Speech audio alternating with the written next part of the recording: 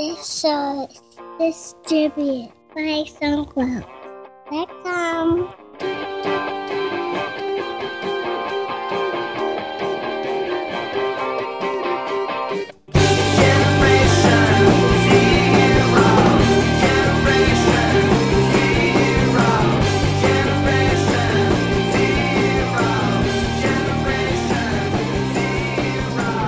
Welcome to episode 148 of TechSync, hosted by myself, Justin Vincent, and Jason Roberts. Hey Jason, how's it going? It's going pretty well. How are you doing?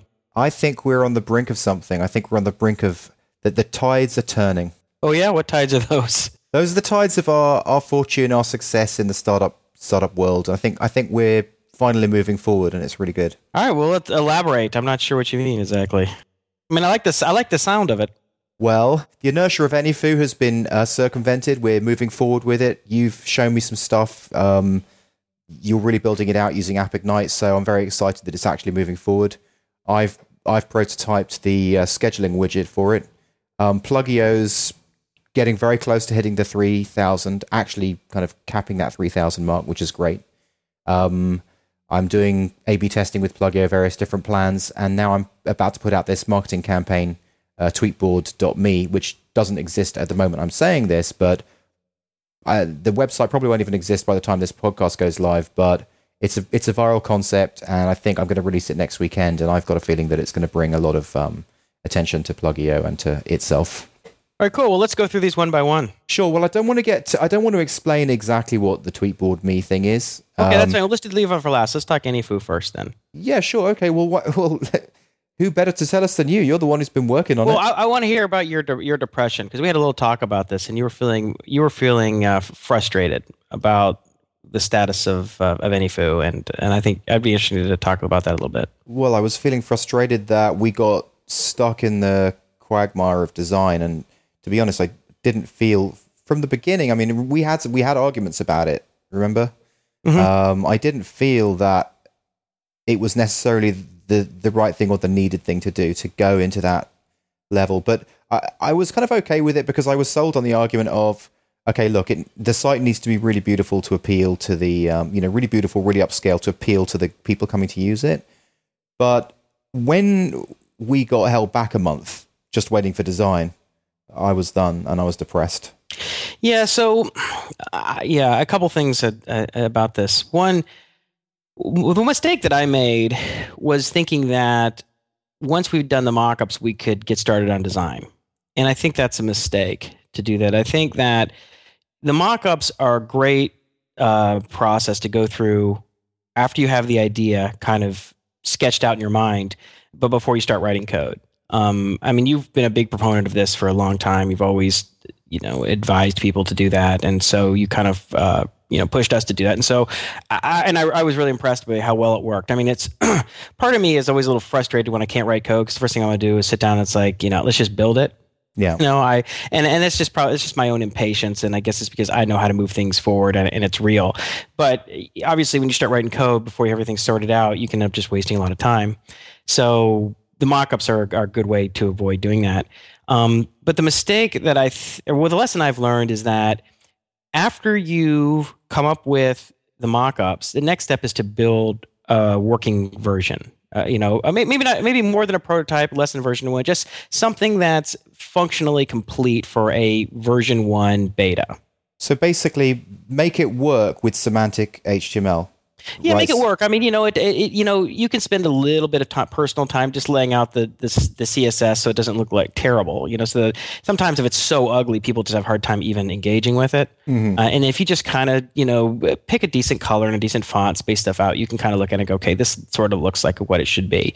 And then when it starts to come alive like that, you can envision it, and then you start to understand it a little better. At least that's how my brain works. Yeah. If you took out all CSS and it was just raw HTML, sometimes it looks so foreign because even if you know better, it's just CSS. It's still hard to really envision. Like this looks like. Okay, well, you know what you're talking about, right? You're talking about a prototype. So it's a version that doesn't go out to the public, but it's a working version. And that is the correct way to build something. You think of it, you have an idea, then you mock it up, before you do any more hard work. Then you prototype it, which is basically the first version of programming it so that you can use it and see it. And then you basically skin it. Yeah, because the reason that I think that we did it too early is that when you start working on it, you learn things about it. You think more deeply about it. So, well, you and I might have spent anywhere from 5 to 30 minutes mocking up an individual page or individual screen. Usually probably it was more like probably 15, 20 minutes on a screen, when you say? Yeah. That you know, I think we're pretty good at figuring out the technology. I mean, figuring out the workflow and what the pages should look like, but it doesn't have everything. There's certain things that we missed, or that we just got slightly wrong. But when you're actually writing the code for the page, you think about it more deeply. And so when I'm sitting there staring at the page and kind of tweaking the CSS a little bit and formatting the output a little bit and just looking at the data model, just things start to become clear that weren't clear during the prototypes. And the problem is if you start designing before you do that, you have a bunch of screens that are designed wrong because you hadn't learned enough at that point. Yeah, it sort of reminds me of like an ongoing iterative quality control process. So each iteration, you're increasing the quality control, which also reminds me of the way I remember seeing a documentary about the Beatles, and one of the conclusions that they came to in the documentary was the reason why the Beatles were so good was because they each had each other as a quality control partner, Paul McCartney and John Lennon. And so they would bounce, he would say the song to him, and the other guy would go, yeah, it's really good, except this one thing and this thing, and they'd bounce it back. So they'd go through these iterations of quality control on the songs, which they just kind of naturally did. Yep. And that made their stuff much better. And I think that this continual process of iteration and looking at it, and when you're just coding and you're like staring there at the screen, you're just, sitting there for like 10 minutes looking at it, thinking about it, because you can go through like thousands of iterations in your mind while you're coding it, right? Sure. And then you just try, okay, you kind of come to a good place and you go, I'm going to try that. And yeah, you do miss that if you just go straight from mockups to design. And so that's what's really good about what you're talking about. So that's the lesson that I'm going to take away for anything that I work on in the future is now I still think it is important to have a real design on this. I think Matt left a nice comment on our last post, and he said he felt like we were second guessing our decision to spend some money on the brand and the design after interviewing Stavros about Historias when he bought the design on ThemeForest for like $15 or something. And his point was like, yeah, that's fine enough for what he did, but he agreed with our point that the brand was going to be important to entice the experts to come on, and you had to get the experts to come on to entice other people to come on. So it's a sort of chicken and egg. And so at some point, someone has to step up and create something that's going to entice, Well, I think that's fine. So here's how that works. You've got the brand board. So we paid Daniel for the brand board. It cost us $2,000, right? Yeah. And we also paid for the character, which cost us $700. So we paid $2,700 when all said and done, to that point where we got that great character, the great logo, the great mood board. All of that stuff you can just transplant onto any template. Right? You can just buy a cheap template and then transport that whole look and feel onto that. That's sort of where I think we should have gone. I know that we're going somewhere different because we're going to get every page designed. Although, no, we had a discussion about that. We said we think we can do it ourselves, don't we? Well, here's my thought on it. Let me just finish up one little thing about that is that the reason that I would have waited on the mood board, maybe even the logo, or we could have done that in parallel. Maybe we could have done the mood board and we could have started coding a month ago. But I think we were just kind of waiting on some of the designs first. And I don't know why we were waiting. I guess we didn't really have to wait. But sometimes you just kind of cue things up. You're like, well, this part's moving forward, so I'm just going to wait. You start blocking on things. And maybe it was just we're using it as an excuse. Or maybe I was using it as an excuse not to get started because it seemed like the design was going to take so long. Yeah, now when I think about it, it really was that. It was like, I'm like, this design process is taking so long. I got 6 weeks, so I don't really have to worry too much about it, and I got a lot of other stuff to do. But if we had decided to start coding it up first, then that would have been different. I don't know. Because I really kicked you in the ass about this like about a week and a half ago, 2 weeks ago, and I said to you, cool job. I said, Jason, I'm feeling big shame Like, yeah, you were feeling bad. Well, you made me feel bad because you were feeling so bad about it. Yeah, so I'm just like, look, you know, we are talking about this. We need to get this out there. Like, I don't. It's just a thing with me. Like, when I say I'm going to do something, I do it, right? Yeah. And especially when it's public like that. And I know that you do too, but I think you're a little more relaxed about taking the time, whereas I'm kind of a little bit more. You know, you actually need that. You need people to kind of be bucking and rearing. I mean, a friend of mine, Phil, who we've had on the show a couple of times, he'd always joke with me. He says, you get so horsey about things, you know, horsey, like, you know, a horse is like bucking and rearing, you know? Right, yeah. And I would always, because he always seemed to have a little more inertia, and I'd be like, come on, we got to do this. And I would just get things going because I was so, you know, just enthusiastic and just impatient. And you need that because if you don't have impatience, sometimes there's just not enough escape velocity. You never get anything going. Yeah. And so it's good that you were feeling that, you know, and it wasn't that we weren't going to get done. It was just that it was just moving. We got into this slow pace because of the design was moving at a slope. It's like It's like the pace of design just set the pace. Yeah, is what it was. It just set the pace. Like, well, damn, this is going to take forever because it wasn't that, you know, say Daniel was slow or Scotty was slow or anything like it. It was just sort of like, well, okay, so we're going to talk to him the day after tomorrow. He's got too many clients. We can't talk to tomorrow. So we talk. And then he's like, okay, you know, I need a couple days and then it's the weekend. So then I'll have it back to you on Monday. And then we can't talk on Monday. So we talk on Tuesday. You know, it's just like that kind of stuff, right? It's just incrementally pushed out each time because all parties involved are very busy. Like, I've got multiple clients, you've got multiple clients, he's got multiple clients, right? And therefore, it just stretches it out. Yeah. You're coordinating 3 different people, and then there's lots of back and forth, right? I mean, he delivers something, and you have some feedback about it. I have some feedback, and then we want to talk about it, and it just delays things, and then that set the pace to slow. And so then we're in first gear, and that's just like, you know, our inertia. So if we had gotten in and we said, all right, let's start coding this thing up, and the pace is sort of set by our development speed, right? That might have been a little better because then even if the design was slowing, we still would have had something going. We still would have had something that we could show and we feel like this is real. Like, this isn't just BS. This isn't just some vaporware. And it's kind of like when I'm coding it now, I look at it, I'm like, oh, I feel so much better because things are functionally kind of working. You know, like, do you feel better in your soul now? Oh, well, you know, now I'm like all psyched out about it. I can't sleep. I'm looking at it. I'm like, you Skyped me like 2 days ago, and you said, "Well, I can't remember your exact I'm so words." excited, I can't stand it. Yeah, that's what you said. You did. I literally. I just got this Skype. I'm so excited about Skyboard. I can't stand it. Not AnyFu. You know, AnyFu. So sorry. You know, it's like you get so excited that you almost feel like your chest tightens. Have you ever felt that way? Yeah. Like, I'm so excited. My chest was tightening, and I was. Dude, don't have a heart attack. Like, we've got to push this out before you have a heart attack. Don't talk to me about chest tightening. Okay, anyway, go on. Yeah, because I was working on the.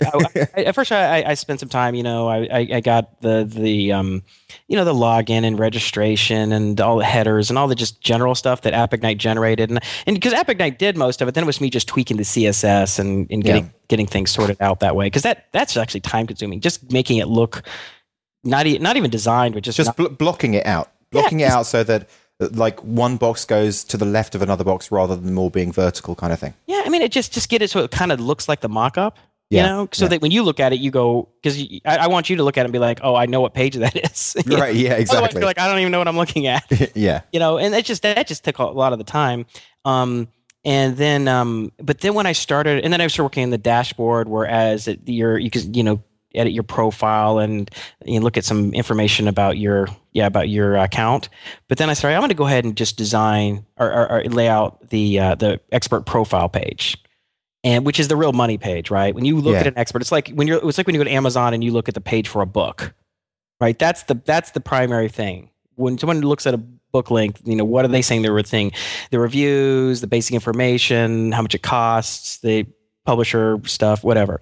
So when I started looking at that, I was like, oh, it's coming together. This is awesome, you know. Okay, so from a functional point of view, versus the mock-ups, whereabouts are we at now? So let's see. So I'm looking at the expert profile page now, and the layout, I mean, all the code, everything's coming in. I say it's like 90% complete. I don't have availability stuff. You know, we talk about like when the expert's available. Right. I haven't got that because I haven't really I haven't sat down and spent any time thinking about what the data structure is that represents that. You know what would be cool would be if we could go through each of those mockups and basically go through and say, check, all of this functionality is built, go through the next one, check, all of this functionality is built, and work out what the percentage of is left, so we can then kind of target those things and go back through. Because basically the mockups are like architect's plans for us, and they give us the framework for each piece of functionality that we need to build. So that would be a good way for us to answer this question. So maybe we can't come up with that answer right now. But we do that tomorrow. Well, I think we talked about Monday, kind of reconvening and kind of figuring out where we are and creating a roadmap for the next week or two. Perfect.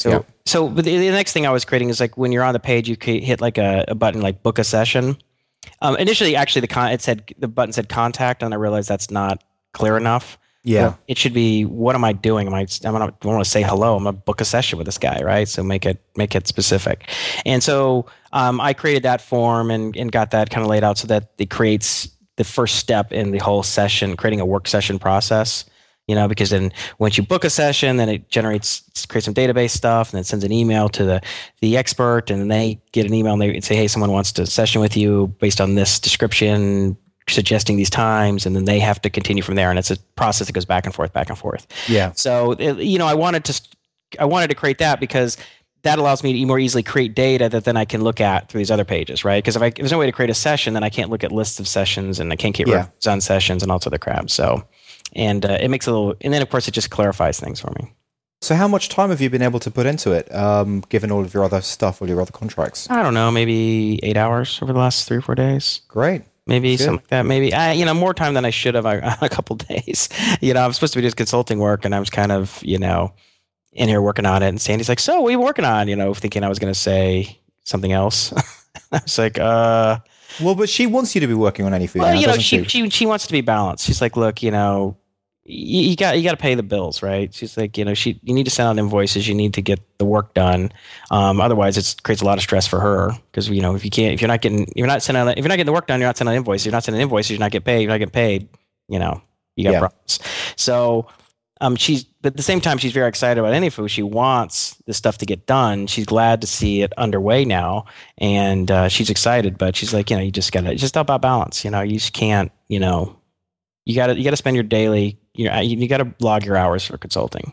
Yeah, on a daily basis. So okay, so I think that's a good overview of AnyFu. Is there anything else you wanted to talk about that? There's something related technical, but we can talk about that later. Let's kind of go. Is that the issue about whether to charge, whether people should do an hourly rate for each expertise? Why don't we do that real quick? The one thing I'll say is the one things I kind of realized while building stuff out. This is a perfect example of something that just wasn't as clear to me when we were doing the mock-ups, but then became clear after writing code. Was that we'd kind of thought maybe it's a good idea that you, as an expert, you list one or more expertises. So, for instance, I say I have an expertise in Node.js, I have an expertise in C++, I have an expertise in C# or whatever, right?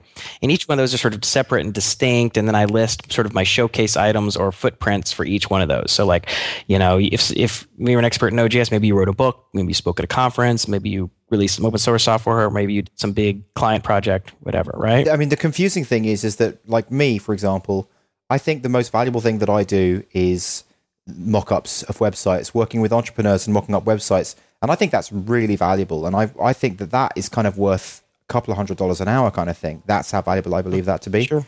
But whereas I also do JavaScript coding, and I can imagine that being more of $100 an hour value. So I had said to you, shouldn't there be the option that I can put myself out for $200 an hour for this one thing and $100 an hour for this other thing? Yeah, and that was the initially problem. I thought you were wrong, and then I thought, maybe you're right. But then actually, what I realized is that you run into a couple of problems with that, with setting separate hourly rates for different expertises. Okay, the first is that let's say I'm a client and you've listed 5 or 7 different things that you're an expert in. Okay, and some of them are closely related. Right, I'm an expert in MySQL, stuff, blah, blah, blah. I'm also an expert in JavaScript and also an expert in MySQL. I mean, in PHP. And someone comes by and says, hey, we got the web app and we got some stuff that we'd love your feedback and help with. You help them. And it turns out you worked on all 3 with them, kind of. Yeah. So what do you charge? Yeah. What do you charge? And then you get this kind of. So first of all, when the client starts to book a session, they're like, they kind of write this description, and it's clear that it's overlapping at 2 or more of your expertises, right? So what's the rate?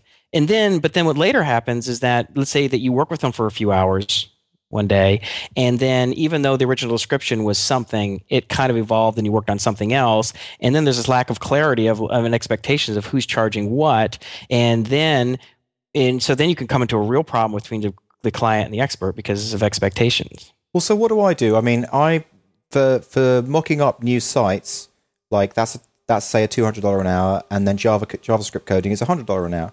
So if I'm up there for $100 an hour, I mean, what price point do I put? Because I really want to promote myself. I mean, the work I really want to be doing is working with entrepreneurs, helping them think about and strategize and create new ideas. That's what I love, and that's the $200 an hour work. Do I put that up there and just get no JavaScript work? I just think, I don't know. I mean, I think you have to. I mean, it's like if you're an attorney and you come to attorney and they specialize in one thing, but they have some other things that they do. I mean, they're not charging you different rates for those things. And I think you really don't have.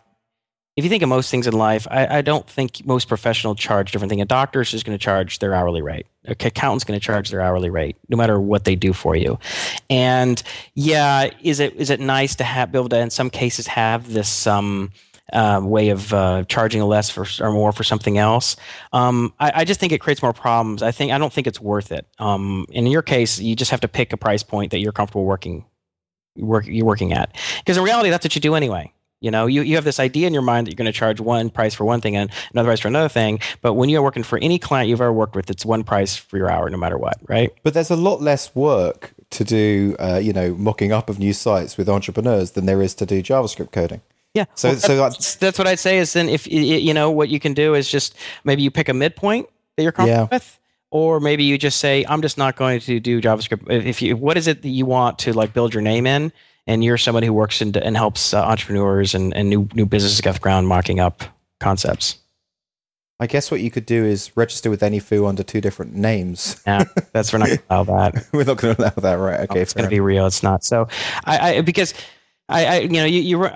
think that's this. We got to go the simplest route, and I think there's just going to be too much of a problem for when people first want to set up a session that they're not going to know what expertise they're actually using, what the price is, and there's really going to be a potential problem for like, what do I attribute these hours to which one and who charges and how much am I charging? I think you just got a problem. So, all right. So I think that does cover AnyFu now, right? Yeah, I think that's enough. So let's hear about Pluggio. Okay. I should have written down like my thoughts. Mainly, I'm just working. Well, I tried the price points. So we had this discussion on Startup Guild, a very brief discussion about it. I showed the 9 plans to people, and they were kind of confused about the fact there was 9 plans. So what I did was last week I did a test, and rather than do 9 plans, I just did 3 plans. Okay. So when you come to the Pluggio homepage, you see power user, you see business, and you see agency. So that's the 3 different segments. Right. And then when you click pricing, you just saw 3 plans. Mm-hmm. 1 plan for the power user, 1 plan for business, and 1 plan for agency. Now, you had said that you didn't think that was the right way to go. So the price points I had from that was $19.95, $39.95, and $59.95. So I tried that for a week, and I got 4 signups. And this coming week, as I promised to you, I'm going to try the 9-plan thing, where I basically have 3 plans for each of those different segments. We'll see how it goes. So far, it's looking good. So far, your way is looking good. There's been, I think, 3 signups. So we'll see. Yeah, I mean, we got to make sure you get enough data points because I could still be wrong. But I was always thinking of how Dell does their website as the model, as a template. It makes a lot of sense. So like if you're a government agency or a large corporation or a small business or consumer, each one of those categories are completely different in terms of what the kind of machines they're going to be buying, the kind of questions they're going to be asking, their buying process, everything. So once you break them into one of those categories, then you segment what you're offering into different levels. So I always thought that would be the best way because with Pluggio, because when you showed me, or actually more when we discussed the kind of users you have, it just seemed that you had 3 different users and you were trying to figure out how to segment pricing based on, to all the same groups at the same time, which I just seemed not correct, not right. Yeah, and I have to say I'm much happier with the price points now because of the 4 that I got signups last week, I feel like the price points were probably a little too high, because for the low end price point being $20 and the mid price point being 40 and then the high price point being 80 or whatever it was, 60, I can't remember. It just felt wrong for the market. You know, this particular market feels like the lowest price point should come in at $9, and then you can go higher for other things. So now I've got price points that start at $9, and so for the power user, I'll just talk you through those price points: $9, $19, $29. Okay. To me, that makes sense to a power user. Okay. And then the business plans now start at 19, the mid range is 39, and the high end is 59. Okay. That makes sense. And then the agencies start at 29, 59, 89. So I feel like each group of pricing points makes sense for each segment. And I think your pricing can probably be raised, especially in your middle and high end for each of those. But you might as well start low and then inch them up if you see some success. So something else through Startup Guild, I can't remember the guy's name right now, but anyway, he recommended this product called Zopim, which is like a live chat thing. So I've been testing that out for the week as well. So when you come to Pluggio now, there's like a little live chat thing, and it's kind of nice. I think I've had one person ask me a question. The main thing I've had, I mean, for a sales question, but the main thing I've had is I've had like 5 support questions. Okay. So it acts as a support tool more than anything. But that's still good because, you know, support is sales, like keeping your customers happy. Well, it's easier to keep a customer, and it's much more effective to keep a customer than it is to try and find a new one. Yeah. You know, I think it's much less expensive just to solve their problem and keep them happy than it is to like start from scratch and try and convince someone to become a customer. Yeah. Yeah. So I mean, I'm gonna stick with that and see. Oh, it was actually Corey Mass who recommended that. And Corey does the Birdy. Oh, he's got a great page, thebirdy.com/roadmap. Mm-hmm. He's built this, so that's thebirdy.com/roadmap. It's just a real simple thing that he's built. That's basically he sends all of his customers to this place and says, look, these are the different features, vote for this feature.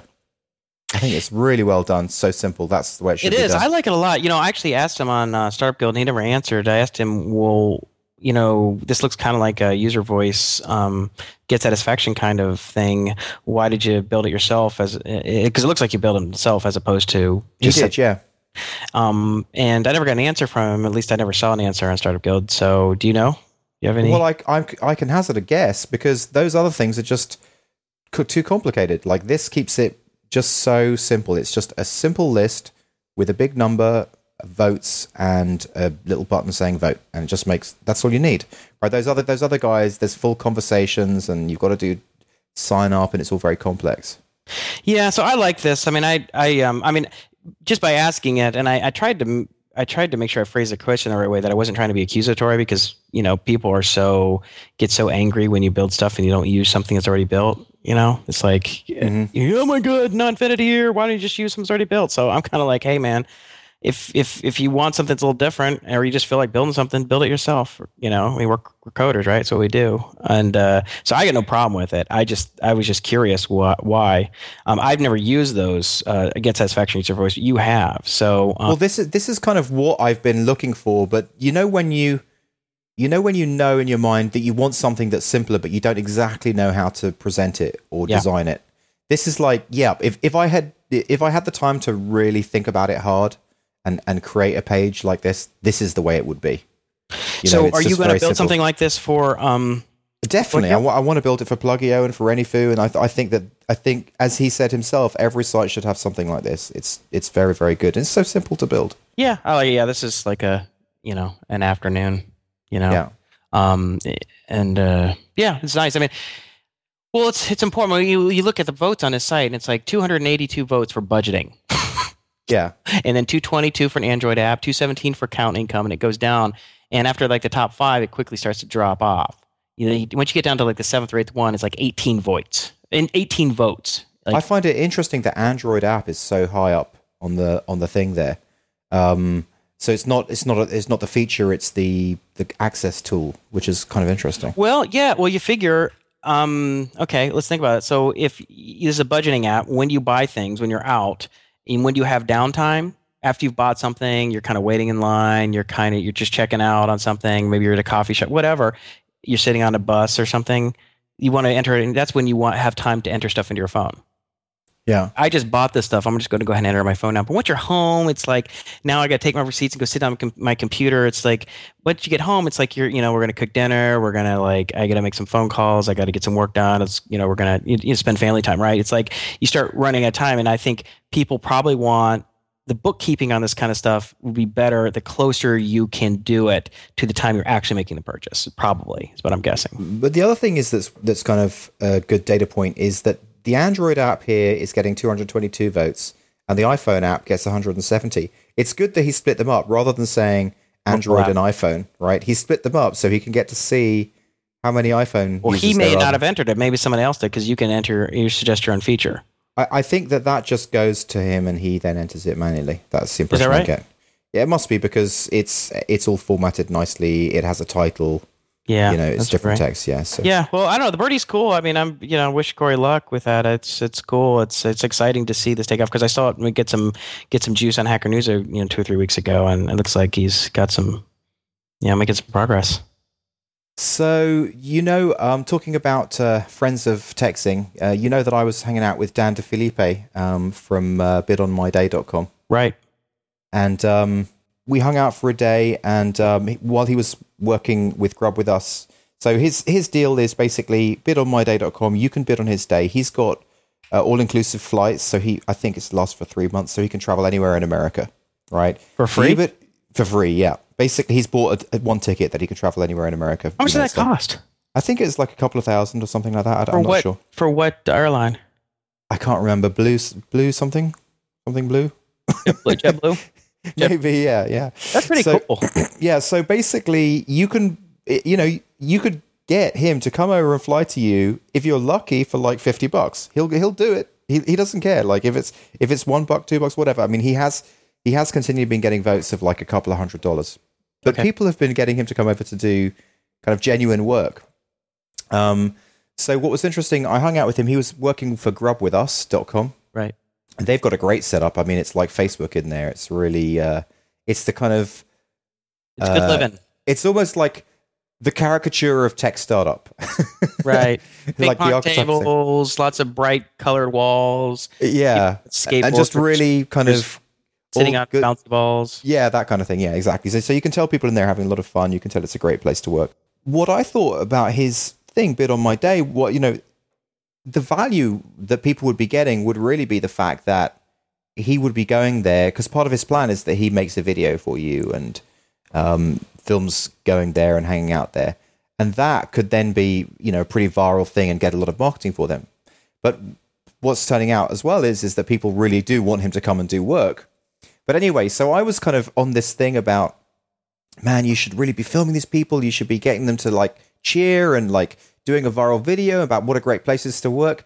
And he really learned, the way that I get, like I'm just an overbearing pain in the ass, right? When I just get an idea, I just don't shut up about it.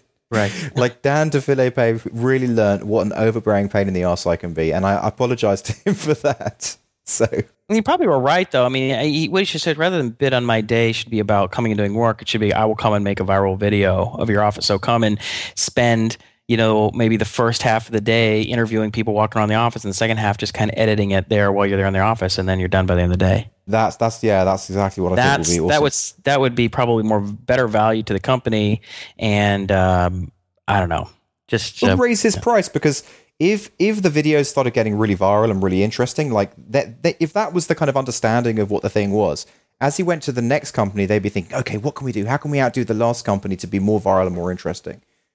Because then this website would be getting a lot of traffic, and then his bids would go up to maybe $1,000. And yeah, anyway. I would just, rather than bid on a day, I'd just say $1,000 a day. I'll do right, $1,000, and I'll come in and do a 2-minute. It'll probably, the end thing probably should be more than 2 or 3 minutes, but you shoot a few hours of footage, interviews and walkarounds, and cut. I mean, that would be a good deal for the company, and $1,000 a day wouldn't be a bad take for him. Well, how about he calls it $1,000day.com? Something. Video my company, I don't know, record my company or something, but tellourstory.com or something. He is definitely thinking along these lines, and like it's definitely that he's thinking along these lines, but it's just that the question of sort of making that the reality versus doing something else. But I'm sure that this is the direction that he's going to go. Well, it's the pivot, right? You come up with an idea, and then once the metal hits the road, then you realize, ooh, it's not quite right, but it's close. But he was a lot of fun to hang out with. Great guy. We had a drink. I had probably a few drinks too many, and even though you're not supposed to be drinking. Yeah. So like, not only did he have me being overbearing, but he had me being drunk and overbearing. So that was awesome. So you guys, because Grow Up With Us is down in Santa Monica. Right, yeah. Just for anyone who doesn't know, so you and I are based in LA, and Santa Monica, of course, is sort of part of LA. It's on the coast. So it's like 45 minutes away, 50 minutes. Was it that far from you? Where are you? I'm in West Los Angeles. So. Well, without traffic from Pasadena, I mean, I can, like, if I was going at night, I could be there in 30 minutes. If it's traffic, it's like 45 to an hour. Yeah, I don't know. Maybe it was less. Or the way you drive, maybe it is an hour. I don't really drive. I sold my car. How'd you get there? I've got a lift from the wife. Oh, right. Okay. So, all right. The next is, I want to hear, what are the numbers on Pluggio? Are you at 3,000 yet? Oh, numbers. Just 1 second. You know that Pluggio is 2 years old now. Wow. And I still haven't hit $3,000 a month. The terrible twos. Like, it's 2 years old and I still haven't hit $3,000 a month. It just goes to show you. But I did spend 9 months paying no attention to it. So it's really like, Yeah. 1 year, 3 months. Okay. So, we're 18 days into this month and it's hit 1,788 in revenue. It's projecting that it's going to hit 2,900 by the end of this month. So it's still not at the 3,000 mark. Yeah, God. But over that mark. Yeah, but it has been, it has been growing the last few months. Remember, it had a few months where it was just pretty kind of stagnant. You should go get like your distant relatives set up accounts just to hit the 3,000 mark. Somebody please set up an account. Right. All right. And so what else we got? What do you want to say? I don't know. So you got a whole list of things. Whole list of so Tweetboard me. Basically, I don't want to get too much into it because I don't want to give it away, but it's a simple viral idea, and I've just got a feeling that it's a kind of viral concept that I'm then going to push Pluggio through. So on this website, I will advertise Pluggio, and I think Tweetboard me is going to go viral. I've shown it to you. What do you reckon? Oh, that's very pretty. The CSS the design is really nice. I was really impressed. I'm interested to see how it does. So, hoping to push that out by this Saturday. I would push it out sooner, but I've got Scotty, the guy who did the AnyFu character. Uh-huh. He's doing a logo for this. Oh, really? So, yeah. So you're doing another one. Wow. Yeah. So it's not the same big deal. It's not going to be like the expensive kind of character thing. I've just got him doing something much simpler. How much is he charging you? Well, I don't want to say because I think because I kind of asked him to do a rate for me, and he said he'd do it as a favor. It's just going to be a one-off. So. Yeah, Scotty is awesome. That guy is awesome. He is so talented, and he's like the nicest guy, and he's so responsive. If you need anything, any kind of character, anything illustrated, he couldn't do better than Scotty. It's just IamScotty.com.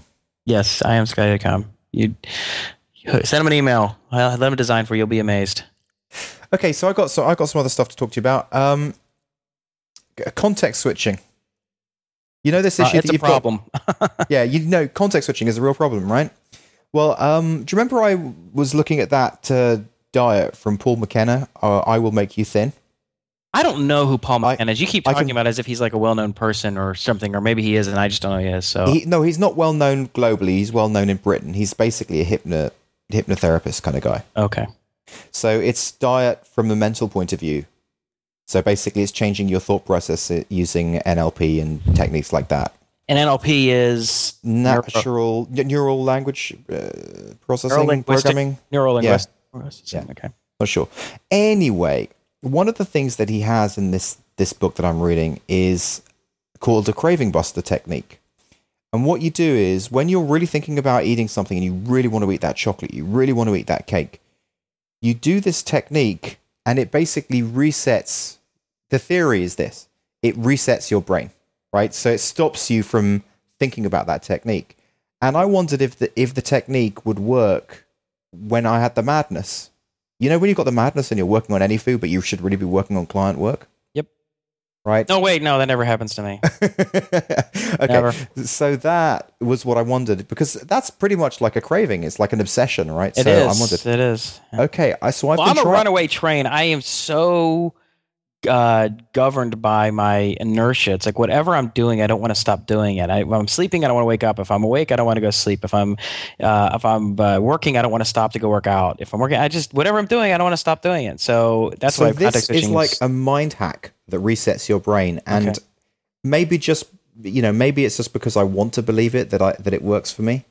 But I've been doing it, and it really does seem to work for me. So I wanted to tell you about it. All right. But it's very strange. Okay. Well, I would expect nothing less. Would you be prepared to do something that was very strange? No, not necessarily. I'd be prepared to listen to it. Okay. I'll give you that. That's about it. Okay. So basically, what you do is, and this isn't exactly it, but I'll try and get close to it. What you do is you do a bunch of different movements with your body, and you think Flap around about like a chicken or something. no. You think about your obsession. So you think about your madness, or you think about what you're thinking about all the time that you do this. And what it does is it basically uses every part of your brain and then ends up resetting that thing. So first of all, let's say the obsession is working on AnyFu, right? So what you do with two fingers on your right hand, your index finger and the finger next to your thumb, basically you tap under your eye and you think about AnyFu. And then you tap on your breastbone and you think about AnyFu. You'd like tap maybe 10, 20 times each time.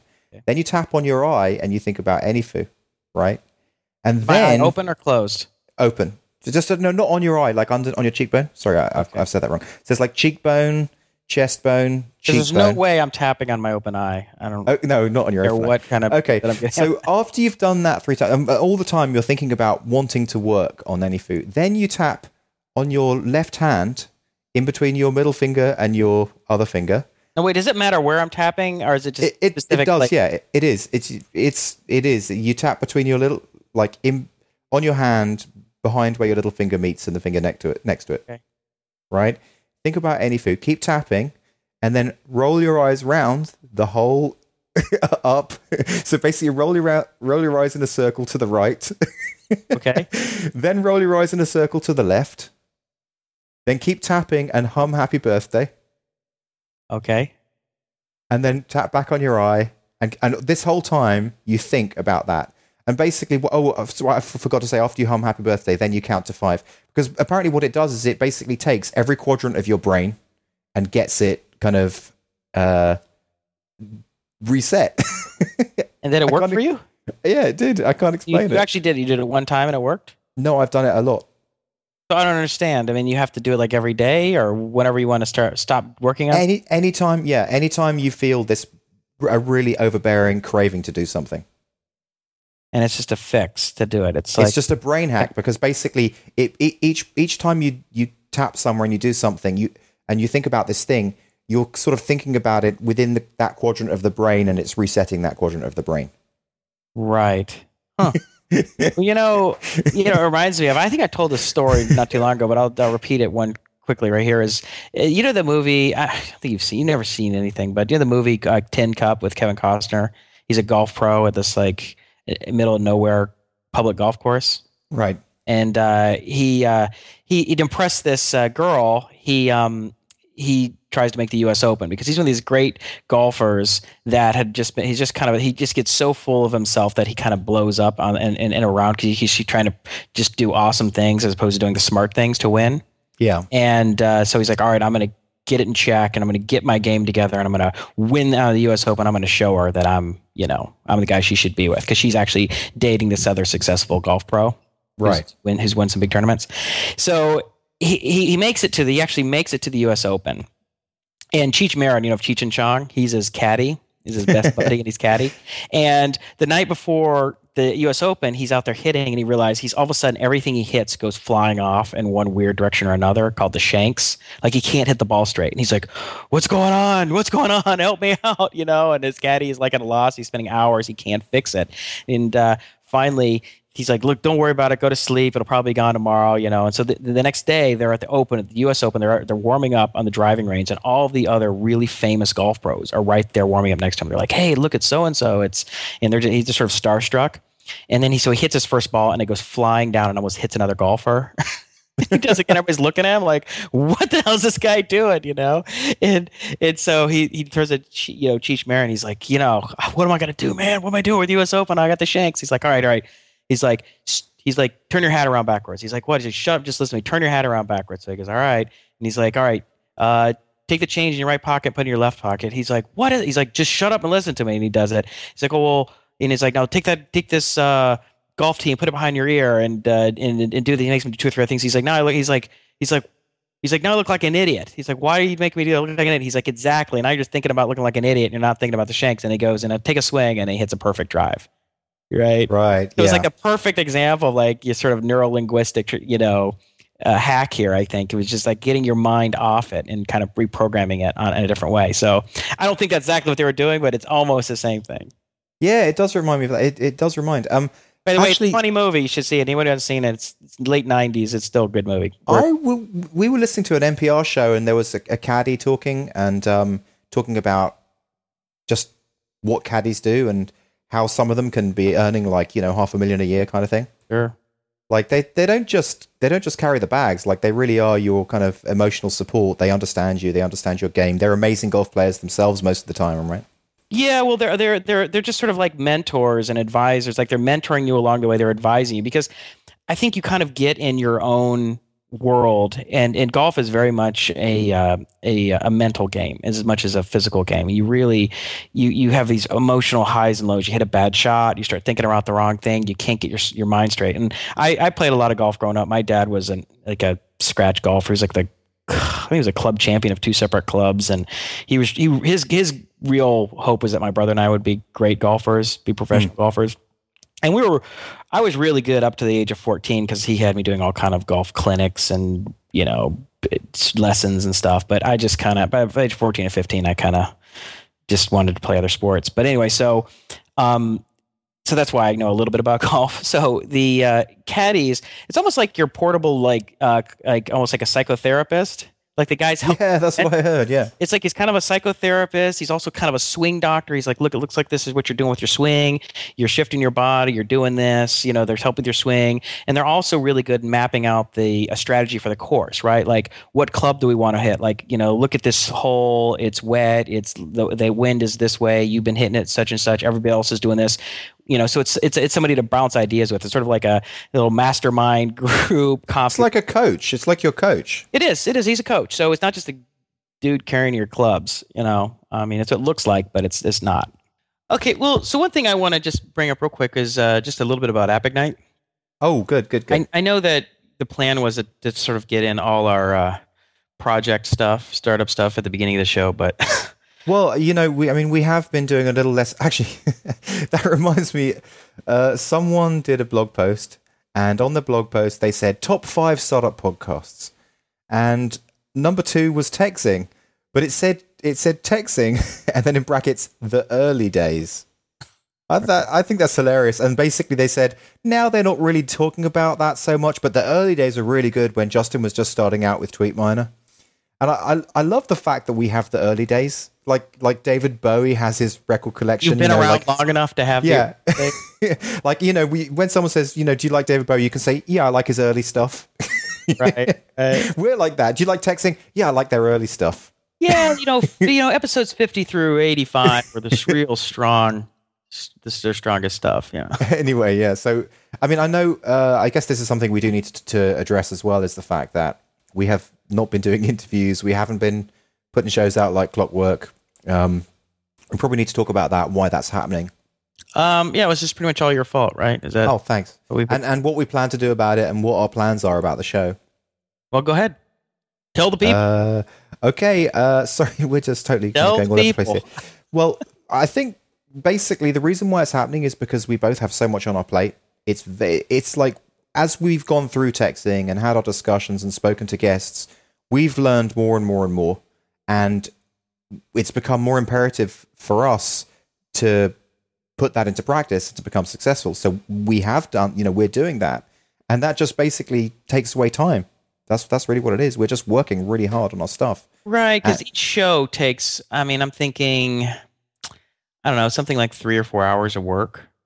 Yeah, a minimum. minimum. No, each, right? So that's 3 or 4 hours of free time that would have been the time, because it's not time that you would have been sleeping or whatever. It's time that you actually would have been working on your side project. And interview shows are a minimum of 6 hours minimum. Yeah, because it's more time, because a lot of going back and forth with them, and a lot of scheduling and stuff. So, I mean, that's you're getting towards 20 hours a month of time that could have been funneled into a startup project. That's a lot of time. So I think, I agree. But at the same time, it's like we do want to put out a quality product and we do want to do it, but it's also like weighing up, well, why are we doing it and what's the thinking behind it? So I think ultimately what we're going to do is we may pull back on the interview shows a little bit. We've already pulled back.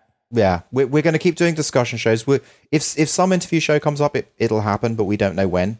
But mainly, we're just going to stick with the discussion shows. I think discussion shows, we're going to try and be, regular once a week discussion show, and usually it'll be out on somewhere between a Saturday and a Monday. We do our discussion shows on the weekend, unless there's some kind of situation where you're out of town or I'm out of town, in which case we try and get it done on Monday, and that's why sometimes it'll come out late. So we generally do a weekend-ish discussion show. And I think for the interview shows, it's just going to be the kind of thing where, we might get 1 or 2 in a month, we might get, none in a month, but I'd like to try and get at least one every, 3 or 4 weeks at the least. A lot of it just comes down to time. That's it. I mean, here's the thing about interview shows. A lot of the times when we speak to people, we are just kind of proving the things that we've already proven with previous interview shows. I mean, at this stage, if you go back and listen to all of the old interview shows, you can learn what you need to know, But the other thing is we haven't been talking in our discussion shows, we haven't been talking about the startup stuff that much, or we've been intermingling it with other weird stuff. So we've decided that we are going to start off each show mainly about Pluggio, Appignite, AnyFu, and the other stuff that we're doing, certainly for the first 30 minutes to an hour, and then we'll go off on our tangents. So that if you're not interested in anything else, you can bail. Yeah, pretty much. Yeah, just so that because the theme the whole way through has been tech startup, right? And the good thing about the show is that we're building our tech startups, we're growing our tech startups, and people can kind of watch us do that. So I think we should just have the format of starting out so that's the expectation. At least there's an expectation, rather than us just randomly talking about anything. Sure, right. Yeah. Well, one thing that is important though is that you interview people and they have different stories and they've learned different things and they aren't always consistent. It's like you have to reconcile, things like, of course, when we talk to Stavros and Historius, and he's like, I just did Theme Forest, and and I bought a $14 theme or something, and that was fine, right? So therefore, what was the lesson there? Don't spend any money on design. But then you talk to someone like Luke Wroblewski, and he said, and we ask, well, what is your user experience? What is your product? He's like, everywhere you touch the product, design is incredibly important. Design is your competitive advantage. User experience is, critically important. So those things aren't consistent, right? They're at odds. And you really have to sort it out for yourself in terms of, what is the kind of product you have? I mean, how important is user experience to what you're doing and to the people you're targeting, and how many resources do you have? And it's just all different, right? I mean, that's why all these rules, people come out with these rules of thumb. Well, best practices, conventional wisdom, lean startup model, agile methodology. This is what MVP. This is what people say. Well, fine, all those things are relevant and important, but they all you have to kind of put like a scalar weighting between 0 and 1 to each one, depending on how important it is to your particular context, your product, who you are, what you're trying to do. That's why it's so important to even if you do listen to any interviews, and you listen to them on any of them, whether they're on Mixergy or whatever, and you can do takeaways and you go, okay, this guy says something completely different than these other people are saying. However, what he's doing is very similar to what I'm doing, or at least his constraints in this market is similar. So I guess it depends on a little bit on your comfort zone, because some people, aesthetic is important to them, and they're the person who has to keep working on this project. So if they're not happy with the project and they're not happy with the aesthetic, then they're not going to keep working and their business isn't going to be successful. So that's, if you are very aesthetically inclined, you should probably build an aesthetic website. If you're not, and it's just about building a business and just learning that, then maybe just use theme forest or whatever. Yeah, it's just so complicated. It's just not black and white like that, and that's why in the end it's like you have to take all advice and everyone's story with sort of a grain of salt. Be like, okay, I understand, but this is other issue here. Anyway, the main thing is that's what we're going to be doing for the foreseeable future is mainly discussion shows, talking about our startup stuff and what we're learning as we go along and the progress. And then from this point forward, which is, well, we're now on the clock here, it's an hour in, but it'll probably be shorter once it's edited. But from this point forward, we're going to talk about Jason's crazy and wacky links. Yeah. Well, first I want to talk about Appignite. Yes, go on. Which isn't a crazy link, but it's the never-ending project. One thing that was, I talked about is moving it to JavaScript from PHP. So I've got most of that done, at least in terms of the engine. And it's really interesting because when you run it on JavaScript, it's instantaneous on the client side, right? You hit generate, and that's much better. And then the way we have it work is we found this little library called JSZip. So a little JavaScript library. So then I can just say, add a name of a folder, or a path, and a relative path, and then the contents of the file, and then I just send the contents of this back to the server, over like Ajax. And it's a fully built zip. Yep, and it's a fully zip. So then so the server just receives a zip and hits deflate, and then you're done. Wow, that's all. That is awesome. That's really good. Isn't that cool? So it's completely. So it's the compression is like 10 to 1 or something from the original text source. It's it's completely organized, and there's no work to do on the server. I mean, what does it take a server to deflate a zip file? Not much. Yeah, minimal. And other than so there's almost nothing to do on the server. So scalability is greatly enhanced, because there were instances where you would generate it and then the server would just kind of practically time out or go for like 10 or 20 or 30 seconds or a minute or more in some cases where it just wouldn't respond. And you're like, well, what the hell's going on? Okay, cool. So that's and that's the thing you wanted to say about Appignite? Well, that was the one thing first thing I wanted to mention. So we did that. I mean, now we have to build the single page UI, but that's very much in Guyon's wheelhouse. I mean, we're very strong at building these, because of Prezo and stuff. We did it for years, so we can make this really slick single page app. Would be incredibly responsive, and so building something will just be a rapid experience. Okay, talking about Guyon, I sent him an email. I want him to send me that scrolling library, but packaged so that it's for a consumer, so that all I need to do is to just use it like jQuery and specify a div, and it's just like one line of code. Because I guess that's the way you want to put it out there, because the one that he sent me before, there was all sorts of configuration options, and there was like functions in the main HTML. So I'd love to use that for the tweetboard thing. Yeah, well, I'll be interested. His version not using jQuery. And it was like 170 lines, and then he jQuerified it. So I think it was maybe twice the size or something. I mean, it's still tight. I mean, it was like a few hundred lines, but you could do all kind of configurations using all CSS classes and stuff, and it was all jQuery. So I mean, and which is, you're going to have probably more people are going to want to use that than a non-jQuery version, I guess. Yeah, well, so I want to get my hands on that so that I can style the scroll bars nicely in this thing. And I was going to, I tried to use the version he sent, but it was a little bit complex. And then I thought, I'll just use JScroll, the one that's already out there that I've already used. And then I thought, no, I'm not going to do that. I'm going to wait for Guyon and actually use this other one. So yeah, well, that was the one problem. See, when we were talking about it, because he said, because I initially built my version, and then I had him help me debug I had a couple problems, and I just said, every once in a while I'll be working on something. I'm like, God, just let's work on this for half an hour, whatever, and we usually able to solve whatever the problem is, and so it's one of those kind of things. And he, after we worked on it a little bit, he was like, "Hey, mind if I just take this and do a jQuery?" I'm like, "Yeah, whatever." I mean, I'm not going to use it. I'm going to use the version, because he's like, "Well, we'll make it so it can be horizontal or vertical scroll, and you can have arrows and this stuff." It's like, well, I don't want any of that stuff, so I don't care. All it's going to do is make the code base bigger and the user interface harder to use because now you have to specify all these different classes for how you want everything to look. And it's like, I just want the basic thing where maybe you can change a few colors and widths of the one. Well, that's all I want. So maybe that's what I want. Yeah, you can have mine if you want. You can have mine if you want. Well, that's the whole thing. As soon as you create like these libraries that try and make everybody happy in every context, it just instead of becoming a Mac, it becomes Windows. Right? You have like 15 ways to shut your computer down. It's like, I don't care about the other 14. Just I want an off switch. So, but I get why he did what he did. It just didn't solve my problem, so I didn't care. Yeah. Well, that's cool. So the other thing I want to say about Appignite is that I tell you, by eating your own dog food, so generating AnyFu using Appignite is such a valuable process. So the first sort of real application I used Appignite for was to generate a client project.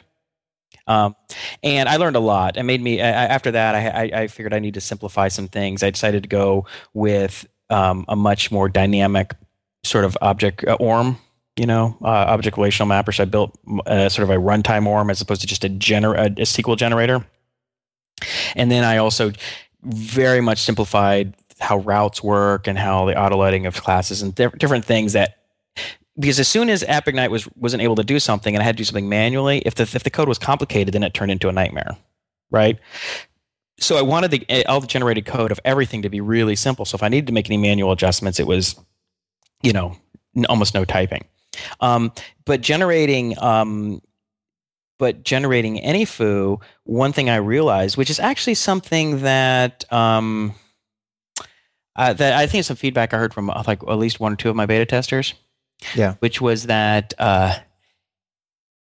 you rather than what Appignite will do is if you just specify a model being like for people who aren't familiar with what I mean like a table, like in a SQL table, a model generally one-to-one relationship between a model and table. So in Twitter, tweets might have a tweets table, or something, or users table, or users model. So for each model, it would automatically generate 4 basic kind of views and edit view or form. Or for editing or creating the records, there'd be like a standard view, a list view, and a delete view. And there'd be different partials if it was in the view, if it was sort of in the context of another view. But really what you want to be able to do is not have it automatically generate all those things. You want to just create one view at a time. Say, I need a view that's based on this model that's this kind, right? And then I'm going to go and configure it. Because a lot of times you'll have multiple views of the same kind of view, of the same model, but they're just slightly different because they're from different contexts. But a lot of the views you'll never have. You'll never even use those views. You'll never be editing. And so it's like, so it just pollutes the directory structure. You have all these views, 70% of them you never even use or need. So what you want to do is, at least in some cases, is that when you go create a new application, unless you're using a templated application that creates some stuff automatically for you, the only thing it creates are like the login and register pages, the very basic stuff, and then you create one view at a time. Yeah, I think that makes sense. That was like, so I was like, because now what I'm doing is I generate the whole thing and then I'm going and manually deleting all these pages and manually copying and pasting, these views, renaming them. And I'm like, oh, this is so stupid. And so what I'd figured out is as soon as you do something manually, even if it's simple and it's built on a library, it's still 20 times slower than generating it. Yeah. Right. So as soon as I step out of Appignite, I'm screwed because I'm not screwed, but it's like, if you're using something like Rails or Django or Cake or whatever, it's like 5 times, 10 times faster doing that than it was writing everything by hand. But using Appignite is still another order of magnitude faster. So then you're back down to like, okay, now I'm just moving as fast as everybody else who actually has to write code. Even if the library does a lot for you and everything's nice and clean, it's still typing. Rename this, type this, change a few things here, blah, blah, blah, blah, blah. Then I have to think about it. Oh, what did I forget to do? And still, instead of instantaneously, it took you 30 minutes. So basically, through using your own dog food, you're seeing which parts are the manual process, and then you're learning, okay, now I can automate this as well. Yeah, just make sure that this is so it's just, I want to not have to step out of Appignite unless I absolutely have to, because it's such a productivity enhancer that as soon as you don't use it, you're back down to, being a mortal and actually having to write code. And it's like, God, now it's taking me a half hour to do this stupid page when it should have been just done. Cool. Well, I think that sounds good, and I'm looking forward to you building out AnyFu. And one final thing about Appignite is, and I think I mentioned this a number of episodes back that so it's Guyon and I are working on Appignite, but I'm also I've given some equity ownership to an investor who put money into Prezo. Yeah. Or it was called Adaptix Technologies. And I basically I felt like we came so close, but we didn't succeed. And he put a fair chunk of change in there, and he believed in me. So I'm like, I want to make him some money. Mm-hmm. I want him to, think, okay, if you're going to put money into Jason, then, you're going to get your money back, or you're going to make money, as opposed to like, well, sorry, that's it. We tried. Yeah. And but one thing that's interesting, so we met a couple weeks ago, and we've been meeting periodically. We had a couple lunches and talking about it, is that, just by having him on, just in getting involved, it's forcing me to be more serious about making Appignite into a product, as opposed to just like an ever developed technology. Right. Because he doesn't get any benefit out of just geeking out on some technology. He doesn't get a benefit when you refactor from PHP to JavaScript. No, he doesn't care. And so it's like, so what I said today is like, we're going to try and probably incorporate it as an LLC, or create an LLC within the next few weeks. And then I think Guyon and I are going to try and need to create like a roadmap for the next couple months. Like, okay, what do we need to do to get something out in the next couple months? Like, finally just get this thing out, and whatever it is, just pare it down, whatever loose ends we need to tie up, just get it. Awesome. That's what I said. I feel like the tides are shifting. I feel like we've moved through like an inertia barrier. But of course, I have no credibility on the AnyFu thing. I mean, the Appignite thing, because I've talked about it for so long. So take it for what it's worth. But that's the plan, and I think it's helpful to getting him involved. I'm hoping to bring credibility to the whole AnyFu thing. So let's make it happen. You call me up and tell me you feel ashamed, and then we're like, all right, let's get it done. Yeah. And no shame. We can't have any shame here. Oh, and the one thing I would say about the incorporating is, I initially was talking to him he about like, what should we use? Should we do an S-Corp or an LLC or a C-Corp?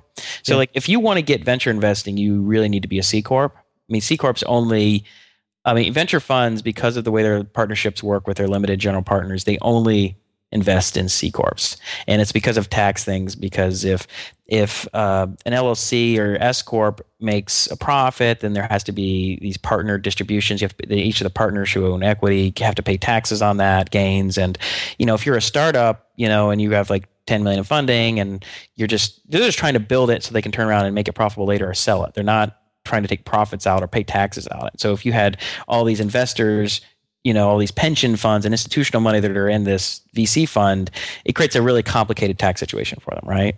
So if you read about startups and what you should start, and they talk about C-Corps, they're really talking about companies that are going to go for venture funding. Okay, so if you're not going to go to venture funding, it's usually more expensive and more headache for the administrative costs. That you have to do. What did you decide?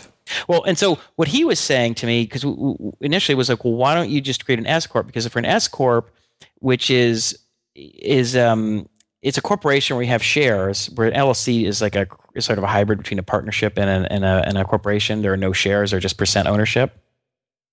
But so for an S-Corp, though, you have shares. But the thing is, he was thinking, well, in that case, we don't have to do this K1 distributions at the end of the year, which is kind of a pain, because for all your partners, you have to get the accounting firm to create K1 partnership agreement forms and have them sent out. And he's just like, and then what happens is, if you make a profit, so let's say that you make $1 million of profit, okay?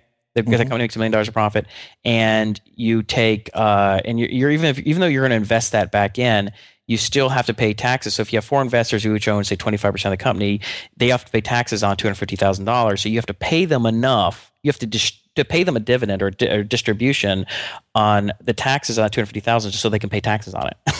Right. It's just kind of stupid, right? It seems kind of silly that you have to do that, but that's how it works. So what did you decide in the end? But at the end, the issue is you actually can't, S-Corp, you actually have to do that too. You have to do K1 distributions. They're not, K1 statement. You can't do, it's not like a C-Corp. So, but the problem with an S-Corp too, so not only do you have the same problem that you have an LLC, that you have to do K1s, partnership K1, or K1 partnership forms or something.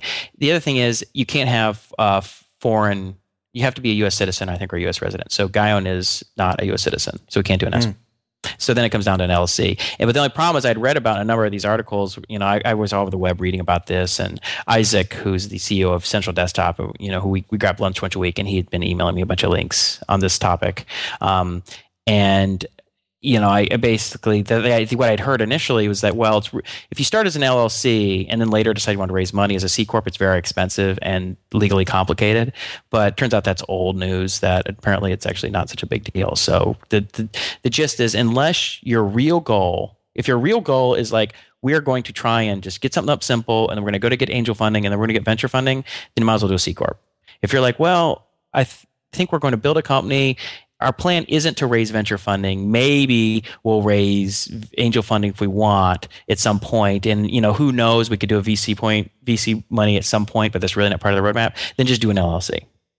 Interesting. That's the gist. So it's really what your goals are. Do an LLC. I've got actually a question to ask you about raising money. I've showed this, the tweet board thing to a few people, and I basically have built this as originally like a throwaway marketing viral concept. Sure. For Pluggio. But as I'm showing it to people, they're like, wow, that is kind of shit hot, right? And it just shows you how important design is.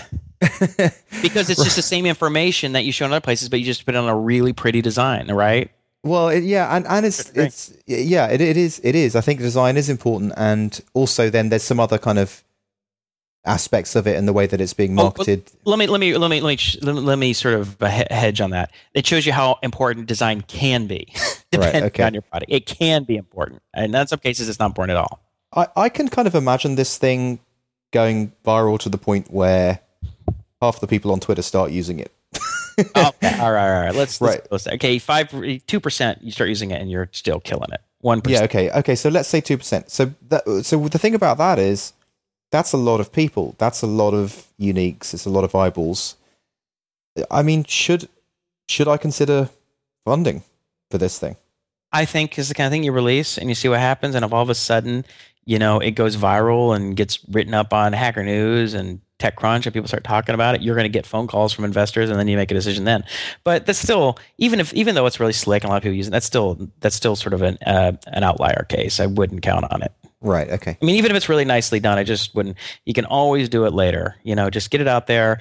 And if it's like, it goes big and start, you can go and spend a little more money and put it on one, Rackspace or Amazon or get something that scales. It's still not that expensive. And if it sustains, it's not just something that's like a 3 or 4 day bump, but it's like it's growing and a lot of people are using it. Then you can go and try and raise a little angel money, and see what happens. But it's because I'm thinking that I am thinking that basically it itself is in terms of barrier to competition, like other people would be able to build it, and they would be able to get something out there within a month, kind of thing. But I would probably need like money if I was to try and consolidate it and turn it into iPhone apps and iPad apps and all that kind of stuff. That's what I was thinking. Just wait and see. The whole lean. I think the lean thesis applies. Just get something simple, get it out there, and see what happens. I mean, you can always raise money if you get traction. Raising money's easy. I think it's easy. So if people see something people using and people caring about, it's sort of like collateral. That reminds me, I do want texting listeners to be beta testers for this thing. So just send me an email to jv@vip.ie, and I'll put you on the beta test list. I don't have any website, but I'm hoping to get it available for beta testers by Wednesday of this week. So just send me an email to jv@vip.ie and just put beta tester in the subject or something like that, and I'll send you an email when it's ready to be tested. Because you know what, I want to try and maximize its viralness by getting people to look at it and giving me feedback. It's virality. It's virality. Yeah. Okay, you want to change subjects? Well, I do have something to bring up if you before you get into your link stuff. Go ahead. So I went to Imad Nafa's funeral. He's a customer. He's a case study for Pluggio. We went to his funeral down in Fresno because he died. It was very sad to hear that. And he helped with the development of the product. Like, he would regularly call me up and bug me about adding features and stuff like that. So I was sad to hear that he died. Myself and Georgie went down, and it was interesting. But when we were down there in the hotel room, just the night that we were there, I came across this channel called Link TV. Have you ever heard of that? No. So Link TV is basically it's like a completely donated channel, and all the stuff that they show are things like basically how Monsanto is taking over the world, and like basically it's like media but without corporate influence. Okay, is what it's about. And they had a documentary called "The World According to Monsanto." Have you looked into or discussed much about Monsanto and what they're doing? I mean, I know that they have a lot of genetically modified foods and that they get really aggressive with their IP stuff, and so they start suing people who, and small farmers who use seeds that turned out that they were like genetically modified seeds or something, and it turned out that genetically modified seeds are like they can only be used once, like they don't, the plants they produce don't actually produce more seeds or something. I've never been so angry watching a documentary I mean, basically, this is a mafia shakedown, what it's doing. And it's even more insidious because they'll basically, the seeds will cross-pollinate. Their seeds will cross-pollinate with other farmers' seeds. And it's basically impossible for farmers to keep the seeds out. And then they'll go through the other farmers' crops and they'll find proof of their genetics in their crops, even though they didn't want to be part of Monsanto. Right. And they will then sue them. Right. It's just horrific.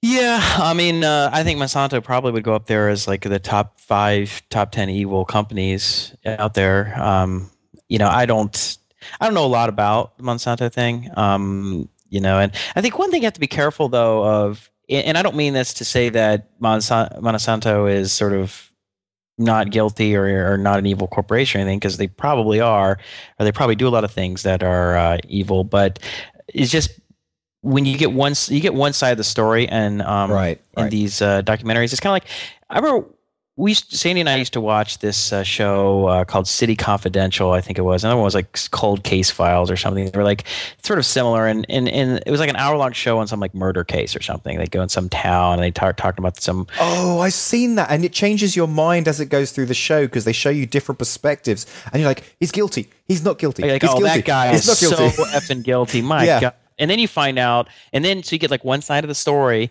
and then the second half, then they start revealing another set of facts that weren't revealed until later. And you're like, oh my God, that guy had nothing to do with it. Yeah. And so, yeah. And it seems impossible in the first half. You're like, there's just, there's definitely so much did it. There's fire. That guy's guilty. That guy's guilty as hell, right? And they played a little game with you, which I think after you do that, you kind of learn how easy it is when you shade it's not even that you don't tell the truth. You just only show a certain facts or not the whole story, and you can be completely convinced. You won't even listen to the other side. Someone starts bringing something, you're like, no, dude, come on, don't even talk to me. I know the story. And you got to be careful. And the documentaries are like the first half. Usually documentaries are making a point about something, and it's not that they're wrong or they're trying to mislead you. It's just they have a perspective, and they're trying to show that X, Y, and Z is the case. It's like a debate team. Yeah, and if they're good, or if they're well made, it's to be very convincing. And I don't know. I mean, and it's not like because there's like they say, there's two sides to every story. It's not like both sides are always equal, right? I mean, some sides it's like even after you hear the other side, you're like, no, the others that doesn't. That's a weak case, right? I mean, there's a case for O.J. Simpson's innocence. It was a weak case. The guy was guilty. He was proven innocent, and I guess they found innocent, but I don't think anybody really thinks he was innocent. But I don't know. You have to.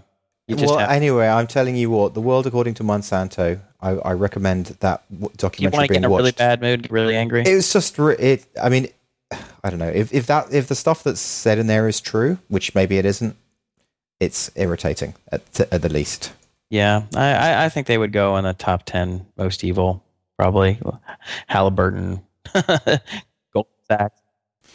Okay, so we are in recording time 1:25. So we don't have too much time for your links, I'm afraid. All right, we'll get a couple things. We can do a couple. Okay, go on. Right? Go on. So I read another thing on the whole stand up versus sit down while you're working. Oh yeah. Issue. Do you remember that? Yeah. We've spoken about it a couple of times. Yeah. Right. And so I guess for these things, like you can have these certain desks that kind of can stand up desks, or desks that will slowly over time raise up like on a timer. Didn't you use one of those? Yeah. It won't. Right. Yeah. But you end up stopped using it because why?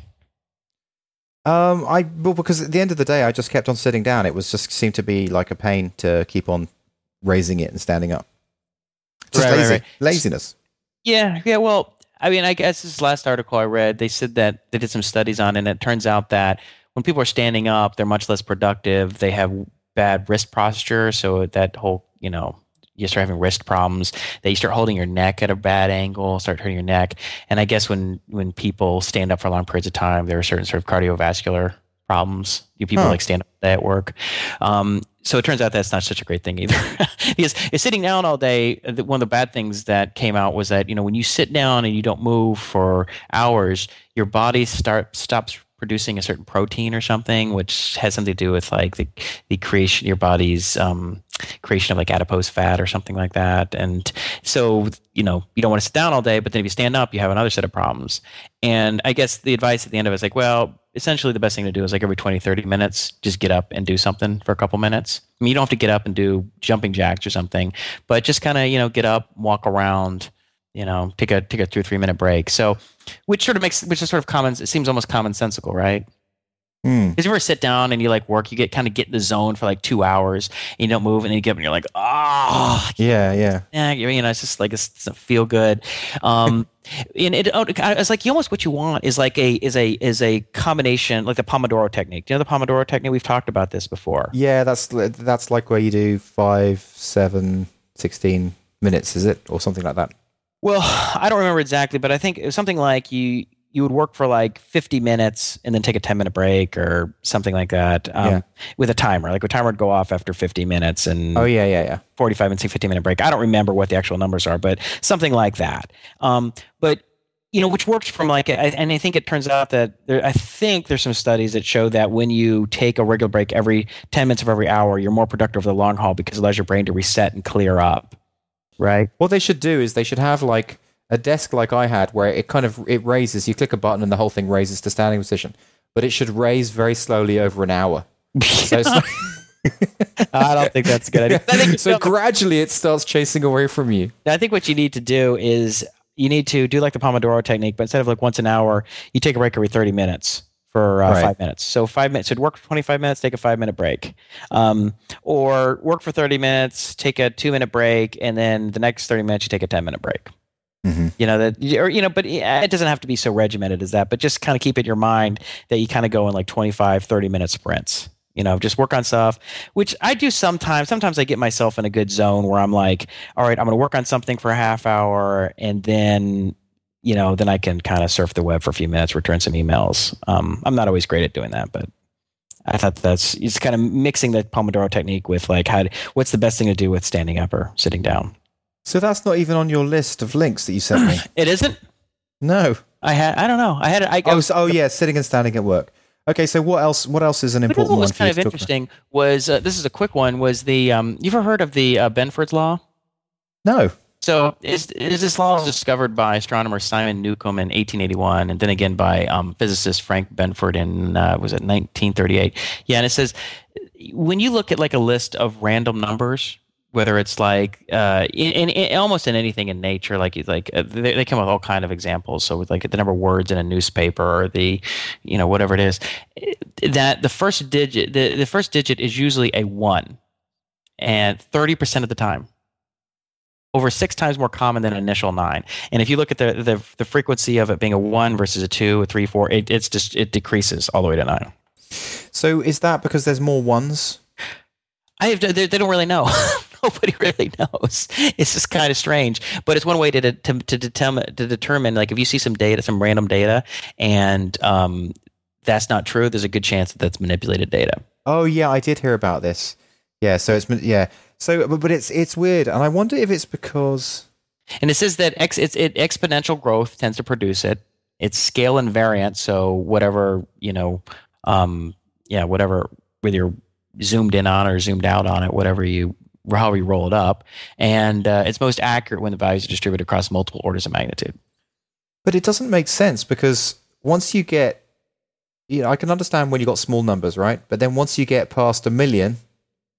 Then you've got a long way to go before you get a 1 again. Yeah, I don't know. I'd take a look. Go to Wikipedia. Take a look. Yeah. Maybe you have maybe you can disprove the theory. Interesting. So, well, no, I think I'm gonna focus on AnyFu and some other stuff like that. So, all right. So that's I just want to throw that out. I thought that was really fun. I'd never heard of that. Although I remember once hearing a story of like I think it was a theory on maybe it was a math class on number theory or a statistics class. It was probably a statistics class, and he asked a bunch of students to go out and some of them to create fake random numbers, and other ones to get some random numbers from like flipping a coin or something like that, and that he would look at the numbers and he would be able to as a test to see if he could figure out whether it was a truly random or manipulated data, and he would just there and look at it. I mean, it wasn't like he ran it through some kind of computer test, and it was amazing. It was like almost in every case he's like, yeah, it's manipulated, that's fake. So we also have on your linked list an article written by Filipe Monet, who's a TechZing listener. Yeah, that was the one I was going to skip because I haven't read it yet. Oh, well, see that for next week. Well, I think at least we should tell listeners to look at it. Basically, it's entitled "Creating Rich Interactive Web Apps with KnockoutJS." So just Google that, and I mean, it's interesting to read. It's a great blog post because it shows you the detailed process flow and what it's like to work with with Knockout.js. Yeah, because you have all these new libraries like Knockout and Batman and there's Backbone. There's Batman, which the Shopify guys did. There's Spine. There's all these different. I think there was a joke one that came out today called Ligament, which was nothing to it. It was like you have 3 namespaces M, V, and C. You're done. Yeah.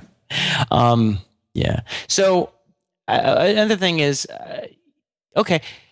Oh, let me see. Which one I want to talk about? I want to ask you a question. So Joel Spolsky, they released Fog Creek, and Joel Spolsky, they released Trello, which is sort of like task, kind of like a single page app, where you can create tasks and drag them around in columns and stuff. And it kind of reminded me of the project Skyboard that you and Sebastian were working on, but then which you since just sort of abandoned.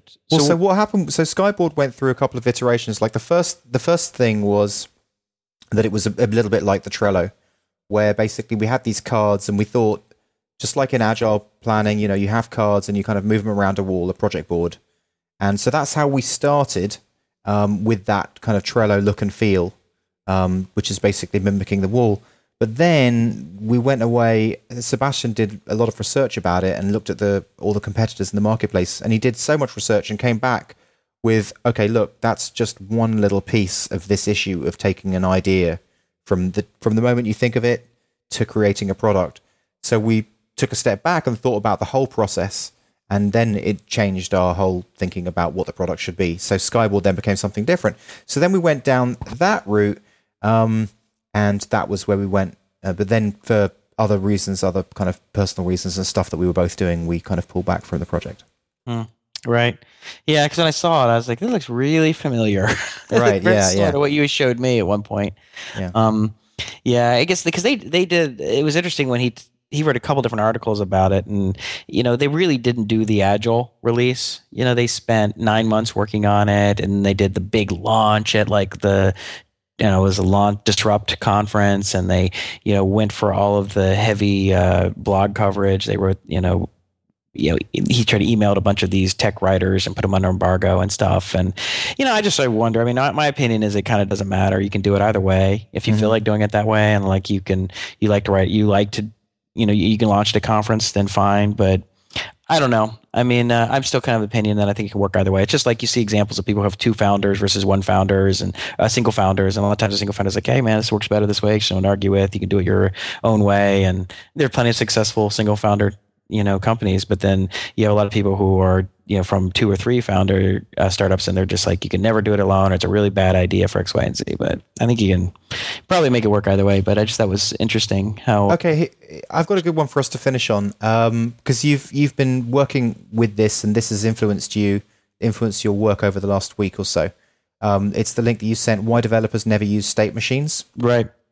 You want to talk us through that and why you've decided to use that in AnyFu? Yeah, so I'm still sort of experimenting with it. I don't have it completely built out, but I read this article, and it was kind of talking about of using finite state machines whenever you have like some object that has a state value, like just if it has like a field attribute or column that says state, right? And it can have more than one state. And a lot of times what happens is that whenever in your code you're just gonna have a bunch of if-then statements or case switch case statements, where you're gonna try and figure out, well, if the status is this, then we do all these X, Y, and Z things happen. And if its status is this other thing, then we do this other stuff.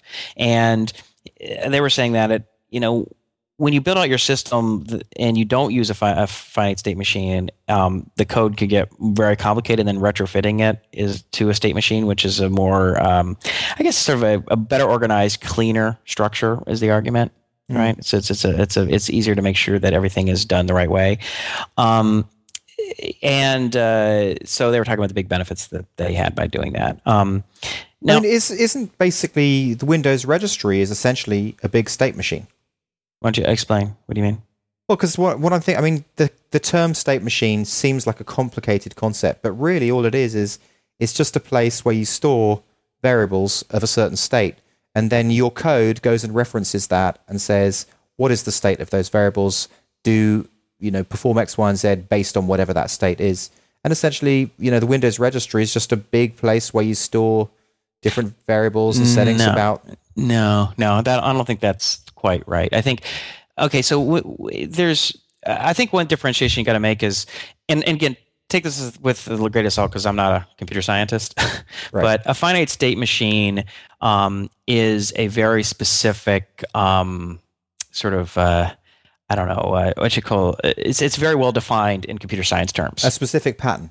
Yeah. Well, no, it's not just a design pattern. It is sort of like a computational structure. It's a that's been analyzed and there's a lot of things that can be proved about it in computer science. You talk about finite state machines, and they say, okay, if we can say XYZ is a finite state machine, then we know all these other things are true because finite state machines exhibit these properties and have this behavior patterns, right? Now, what's sort of similar to it, or what's sort of the light version, is what they call a state, what I would call the state machine design pattern, or what's known as state.